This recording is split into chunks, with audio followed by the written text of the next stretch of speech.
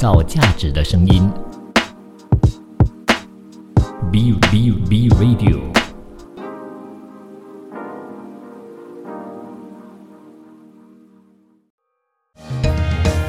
儿童文学品读会，我们用快乐来相会。每个故事给你添智慧，吸收养分让成长更珍贵。儿童文学品读会，我们用希望来点缀。每个过程让你拼命追，高低起伏的情节，犹如身临其境的体会。每个过程让你拼命追，高低起伏的情节，犹如身临其境的体会。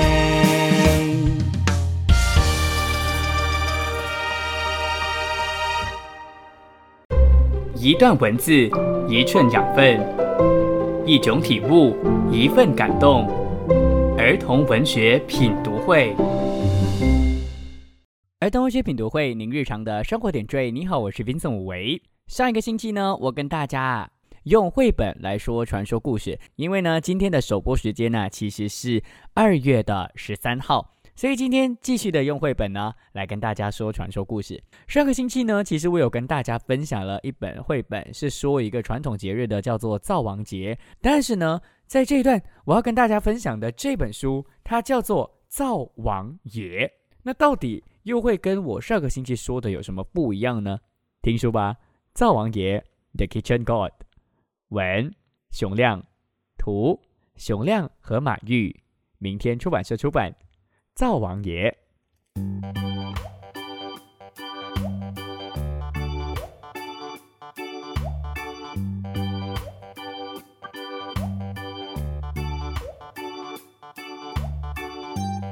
我们家有一个大大的灶炉，上面总是一刻不停的咕噜咕噜煮着香喷喷的饭菜。灶王的中间贴着一张大大的灶王爷，他总是睁着2只大大的眼睛。很奇怪，不论你走到哪儿，他都好像正看着你。奶奶叫我去灶上端菜，我刚用手指沾起了一块，想放进嘴里。哎呀，灶王爷正看着我呢。有时爷爷奶奶吵架，灶王爷斜着眼，看看这个，看看那个，谁对谁错，他心里可清楚了。邻里之间难免会有些矛盾。回到家里，奶奶就数落起别人家的不是，说着说着，她一抬头就看到灶王爷正在看着她呢，她也有点不好意思了。还有一次，我玩弹弓打碎了爷爷心爱的花瓶，怎么办呢？我心想，要不就说是小猫干的吧。才刚想完，就看到灶王爷瞪起了2只大大的眼睛看着我呢，我只好乖乖的向爷爷认了错。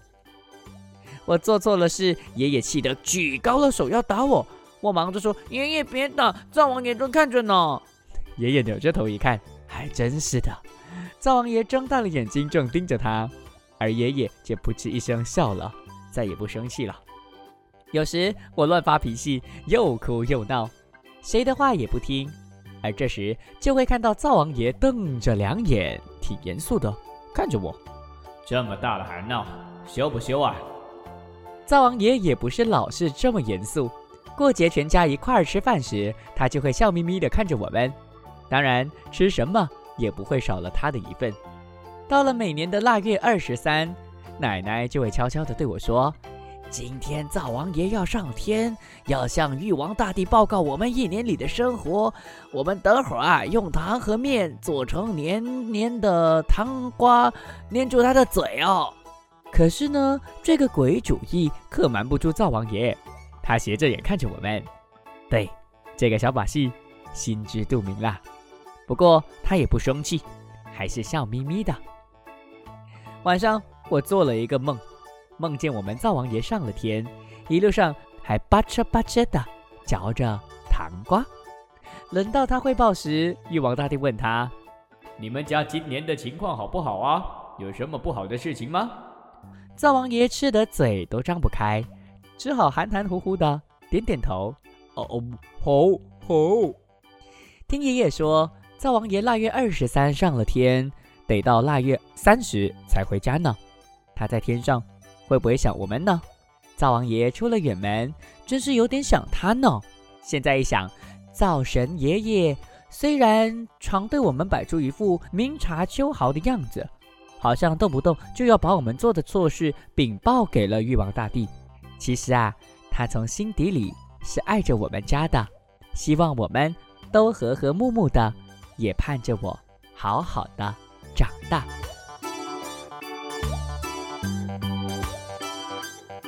灶王爷是不是很惊讶呢？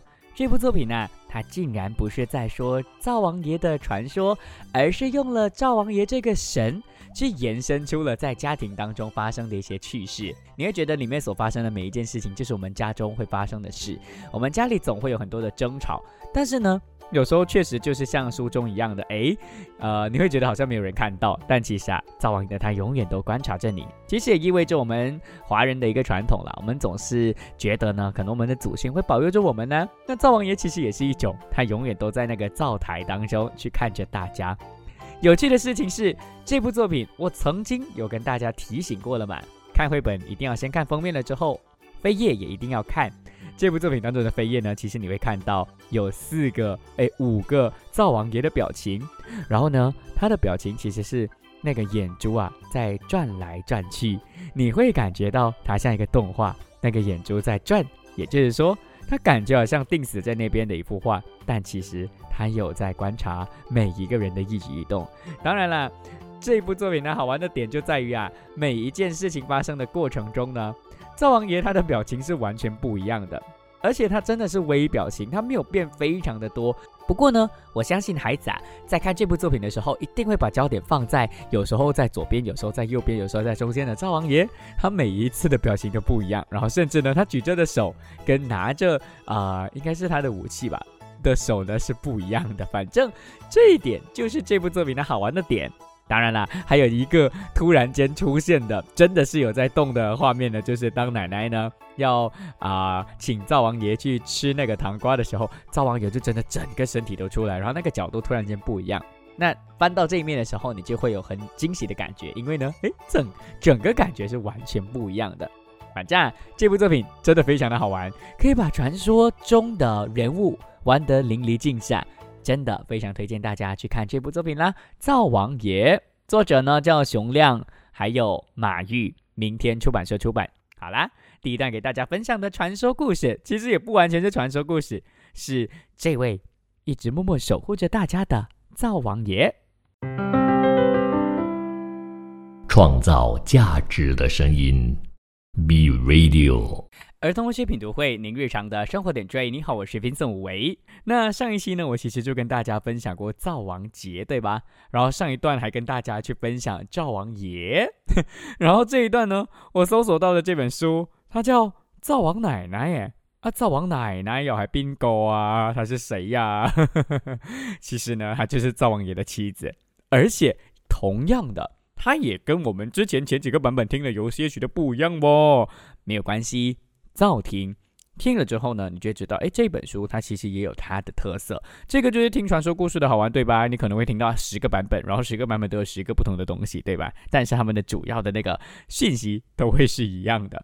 那現在呢，大家就一起來讀這本書《灶王奶奶》，作者易秋，繪圖趙光宇，華東師範大學出版社出版。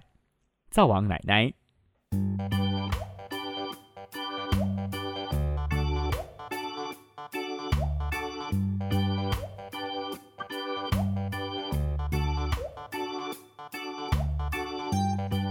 玉皇大帝的小女儿贤惠善良，非常同情天下的穷人。她偷偷地爱上了一个给人烧火帮灶的小伙子。玉王知道之后十分的恼火，就把小女儿打下凡间，跟着那个穷烧火的受罪。而王母娘娘心疼女儿，从中讲情，玉王呢才勉强的给穷烧火的封了个灶王的职位，而玉王的小女儿就成了灶王奶奶。灶王奶奶深知人间的百姓的痛苦，时常以回娘家探亲为名，从天上带来许多好吃的、好喝的、好用的、好穿的分给那些平民百姓。而誉王本来就嫌弃穷女婿女儿，而发现这些事情之后呢，誉王大帝非常的生气，只准他们每年年底回来一次。第二年转眼又要过年了，可老百姓却一点过年的东西都没有，有的人甚至连下锅的米都没了。灶王奶奶看在眼里，急在心里。直到腊月23这一天，灶王奶奶决定回娘家一趟，为穷百姓们弄点吃的回来。可自己家里连个米饭都没有，路上没有干粮，可咋办呢？穷百姓们知道之后，便想尽办法，就落了个魔团，送给了灶王奶奶上天做干粮。而灶王奶奶来到天上，直接到了天宫去见誉王，向他讲了人间的痛苦。可是誉王不但不同情，反而嫌弃自己的女儿给天宫带来了晦气，要他当天晚上就回去。灶王奶奶气得马上就要走了，可是他转念一想，两手空空的回去，平民百姓们不就眼巴巴的望着自己吗？再说也不能这样子偏离了狠心的父亲啊。这时正好王母娘娘也过来说情，她便顺势的说，不走了，明天我要扎把扫帚带回去扫灶城呢。腊月24，他正在扎扫把，誉王呢来催他回去。他说，催什么呀？眼看就要过年了，家里没有豆腐，明天我要做豆腐再走。于是到了腊月25这一天，他正在做豆腐。誉王催他，他说家里没猪肉了，我要去割猪肉。26这一天，他割猪肉回来，誉王又催他，他说家里穷，没有养鸡，明天要杀鸡呢。于是26就要割块肉。27这一天，他正在杀鸡，誉王又催他提早回去。他说路上要带点干粮，明天我要发面蒸馍呢。28这一天，他正在发面，而誉王呢又来催他明天就回去。他就说过年要摆点喜酒，明天我要去打酒。所以29这一天他刚打完酒，誉王又催他明天回去。他说我一年到头连个饺子都吃不上，明天我要吃饺子。到了大年30，灶王奶奶又包了饺子，誉王大帝可动怒了，他要灶王奶奶马上回去。而这时灶王奶奶觉得东西已经准备的差不多了，就不再多说，只好舍不得王母娘娘，一直撑到了天黑才离开了天宫。所以年30就包饺子了。这一天，人间的百姓家家户户都没有睡觉，都坐在火炉旁等灶王奶奶呢。人们看到灶王奶奶回来，又为他们带来了许多好东西，便放鞭炮欢迎他们。灶王奶奶，这个就是灶王奶奶的故事啦。原来灶王爷的背后还有一个这么温馨的故事，就是灶王奶奶回到天庭之后，她故意拖了之后呢，就让到那个灶王奶奶至少在回来的时候有东西吃。但是大家会听到一些重点吗？在里面呢，就是23的时候就上到天庭了，对不对？然后24、25、26、27、28、29、30就做了不同的事情。其实在民间呢就有这样的一个儿歌是流传的，我现在读给大家听。23糖果粘，24扫房日，25做豆腐，26割猪肉，27添新衣，28把面发，29蒸馒头，30晚上熬一宿，大年初一扭一扭。其实这个的源头应该就出自于刚刚我给大家说的这个传说故事吧。所以不管哪个传说哪一个版本是真的，那到底是因为有了灶王爷的故事之后才会有灶王奶奶，还是有了灶王奶奶这个故事才有了灶王爷，还是它其实是同时在进行的，我们不用去追溯了。最重要，在读传说故事的时候，我们享受当下就好了。这部作品我必须要跟大家说的就是呢，其实它的图是很2D 的，非常的特别，你不会有那种太多电脑设计的感觉。然后当然你也可以能够真正的从中去感受到真正的习俗，就是从30号到从23到30要做什么，它这些的背后的意义呢，我们都可以能够在这边去感受得到的。所以希望大家呢，从我今天的这个呈现呢，你可以能够感受到灶王奶奶上到天上之后所做的每一件事情，好像之后就传到了民间，然后民间呢也跟随着她从23做到30，创造价值的声音。Be Radio。儿童文学品读会，您日常的生活点缀。你好，我是 Vincent 武维。为什么一开始就笑呢？是因为下一段这部作品呢，它其实跟过年没有关系。但是我们今天的主题本来就是用那个绘本来跟大家讲传说故事，对不对？接下来这部作品呢，其实它根本就跟过年没有关。但是我觉得，如果我要说跟新年有关的，还是有一点关系的，因为新年要吃这个东西，其实也不会奇怪。但是这部作品它确实不一定只是在过年才需要吃。这部作品的名字叫做红豆冰的传说。那到底它是怎么样的一部作品呢？大家先听我转述。我为什么说转述而不是听书呢？是因为我等一下一定会用自己的方式呢去跟大家解释。是因为这部作品呢，我没有办法完全只是用读的，因为太多的画面只有象声词，然后完全没有那个文字。如果我只是单单这样子的话呢，你就会觉得我在发神经，就是在那边只是有声音，然后完全不知道我在干嘛，因为我没有那么厉害 OK， 我应该演不出那种感觉。这部作品的名字叫做红豆冰的传说，对吧？其实我们要在新年吃红豆冰也不会是一件奇怪的事情，对吧？反正今天的主题就是传说，对吧？一起来听我转述吧。红豆冰的传说，作者是韩国人，叫做李之颖，翻译的是明书，杰力出版社出版。红豆冰的传说。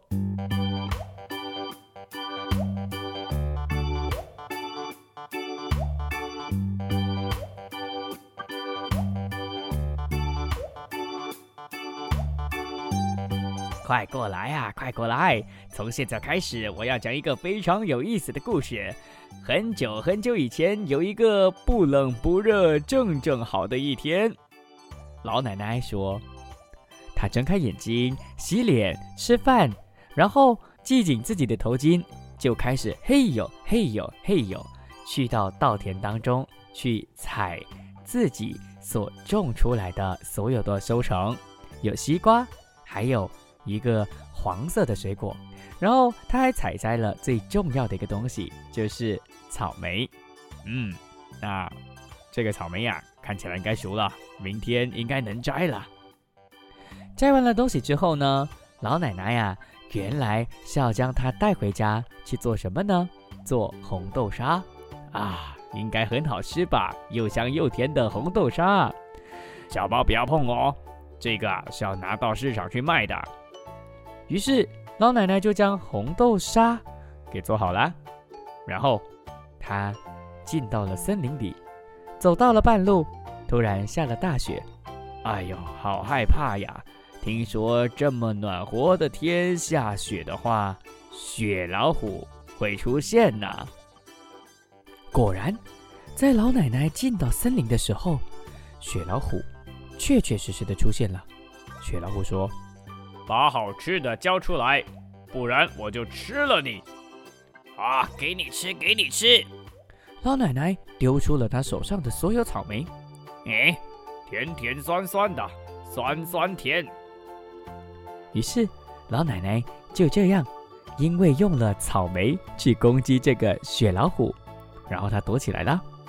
结果雪老虎却说，把好吃的交出来，不然我吃掉你。要好吃的这个你可要小心哦。给。好甜，甜蜜蜜的，太甜了。于是雪老虎又再吃了那个黄色的水果，感觉非常好吃。而老奶奶呢，就趁这个时候离开了。当她偷偷离开，以为要逃过雪老虎的魔掌的时候，雪老虎又说，把好吃的交出来，不然我就吃了你。磨蹭什么快点儿。这个时候的老奶奶有点小委屈，不过到最后呢，她还是交出了最后的水果，说，真的是最后一个了。啪嚓啪，原来是一个西瓜。西瓜籽儿要吐出来，不然肚子会长西瓜的。哎呦，你怎么不早说啊？差一点出大事了，1个、2个、3个。就在雪老虎数这些种子的时候，老奶奶就逃走了，逃，啪嗒啪嗒啪嗒啪嗒啪嗒，她跑到了一个对岸当中。这个时候，她觉得对岸的雪老虎过不来了。谁知道雪老虎突然毛一炸，所有的毛炸出来之后，变成了很多的小老虎，密密麻麻的变成了一条桥。然后那只雪老虎就撑着自己变出来的桥，就说了这样的话：我还有好吃的，不给的话我就吃你。那个包裹给我。哎呀，都被你吃完了，够了，你的这个家伙都给你吃完了。但是雪老虎却不管，他还是要将老奶奶手上捧着的那个热乎乎的东西抢了过来。在他们争吵了一番之后，手上热乎乎的东西，哎呦，咻，嘣，全都掉出来了。原来老奶奶手上拿着的是刚刚做的热的红豆沙，红豆沙热热乎乎的，掉在了雪老虎的身上。真好吃，哈哈哈！沙沙沙沙沙，然后就融掉了。哎呀，都变成糊糊的了。后果怎么样了呢？哎呀，还能怎么样啊？就只好全部都装进碗里面，拿到那个市场上卖。没想到那个雪老虎却出了名，实在太好吃了，然后一时间就传开啦。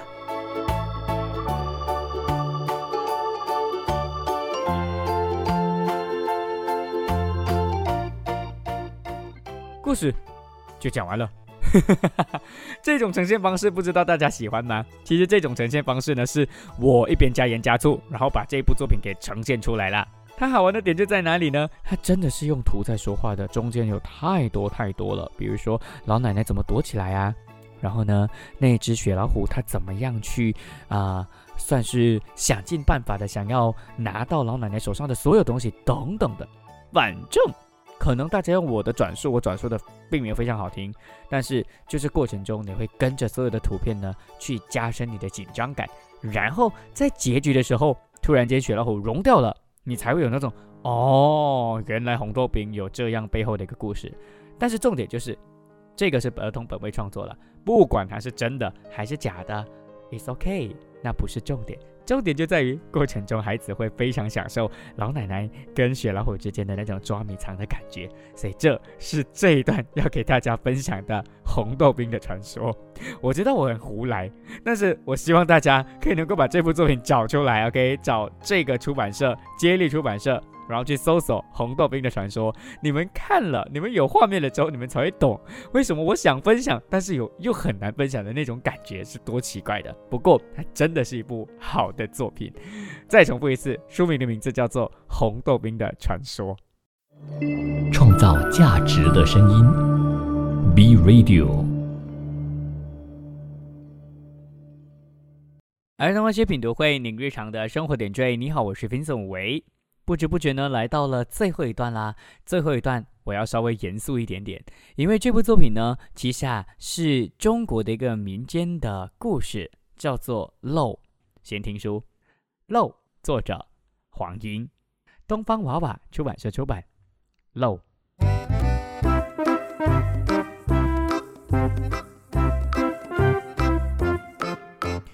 从前有座驴背山，山腰间住着个王老汉。王老汉家养了一头大肥驴，山上的老虎看见了，心里想：那头大肥驴一定很好吃呢。山下的小偷看见了，心里想：那头大肥驴一定可以卖个好价钱呢。这个晚上，沙沙沙，哒哒哒，老虎和小偷都来了，啾啾啾啾啾啾啾啾啾。小偷扒开了屋顶，老虎挖开了墙角。是什么声音呢？管他贼里狐狸的我什么都不怕了就怕漏。老太婆说：我走南闯北这么多年都没有遇过漏难道这家伙比我厉害吗？小偷想：漏，我翻南越岭这么多年都没有遇过漏，难道这家伙比我厉害吗？老虎想，哎呀妈呀，哗啦！小偷吓得一下子滑，扑通一声滑下了。而老虎呢，也当然一样的都掉下来。哎呀，是漏啊！老虎驮着小偷，拔腿就跑，跑过了驴背山，拐过了驴背湾，跳过了驴背港。小偷想，哎呀，这个漏好厉害啊，像旋风一样呢，电得我啊，骨头都快散了呢。老虎想，哎呀，这个漏好厉害哦，像石头一样，压得我心啊都要蹦出来了，好险啊！这时候，忽然下起了雨，哗啦啦。小偷被雨一淋，清醒许多了。想想心不甘，还是回去偷驴吧。老虎被雨一淋，清醒了许多。想想心不甘，还是回去吃驴吧。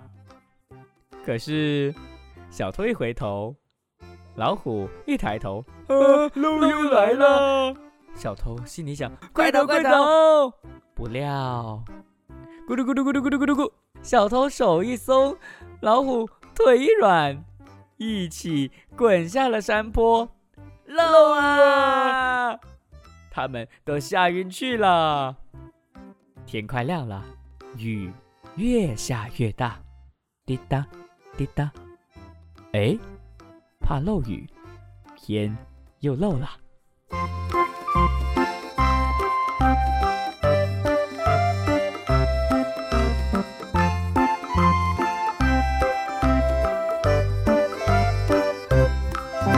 漏，我讲完了，大家应该都听得出来吧？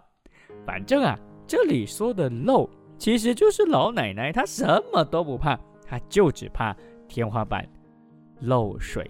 但是呢，因为这里的贼和这里的老虎，也就是小偷跟老虎呢，他们做贼心虚，所以当听到老奶奶说什么都不怕，只怕漏的时候，他们就以为这个漏呢是一个很可怕的东西，所以就觉得有一个东西可能要追着自己，然后呢就一直狂奔，然后就撞，然后就有一个连锁的反应，导致到他们到最后的下场是非常非常的惨啦。我觉得他的价值观非常非常的强烈，感觉好像在看一部作品，一个喜剧一样的，因为他真的是连锁反应。一个小偷跟一只老虎，他们都想要去偷驴和吃驴，但是呢，他们都互相害怕同一个东西，而他们都同时间想象出了这个漏是这个猛兽，但其实他们根本就没有这个东西的，纯粹只是因为自己的心里心虚了，然后呢会觉得我的天哪，好可怕。所以这里的最重要的价值观是什么呢？最重要的价值观就是我们在遇到任何的事情的时候，其实真的都要冷静，我们要搞清楚情况，不要慌张的话呢，那其实我们才可以能够真正的达到我们的目的。虽然在这部作品当中，如果小偷跟老虎达到目的的话，可怜的会是无辜的爷爷跟奶奶啦。不过这个应该就是这部作品它最强烈的一个价值观了。但是我觉得呢，当它变成了绘本的时候，它就很好玩。因为呢，你会发现到我因为是后制的节目嘛，所以呢，我可以能够将两把声音叠在一起，然后呢，就有那种更加好玩的那种感觉，就是感觉两个人一只老虎跟一个人同时间说话的感觉。不过呢，其实在绘本中它是，所以你应该可以能够让孩子看到画面中呢，其实就是老虎跟人他们在做同一件事情，因为同一件事情说同一句话，然后就特别特别的可爱。而且我一搜索到漏绘本这个关键词之后呢，还会搜索到另外一本呢，据说它是用水墨画去呈现的，然后用水墨画呈现更加自然，所以大家不管你买哪个版本都好，我都觉得这个故事，这个民间故事呢，是非常值得孩子去知道跟去学习的啦。好啦，下星期同样时间同样电台再见咯，我是 Vincent 吴为，拜拜。创造价值的声音 B Radio。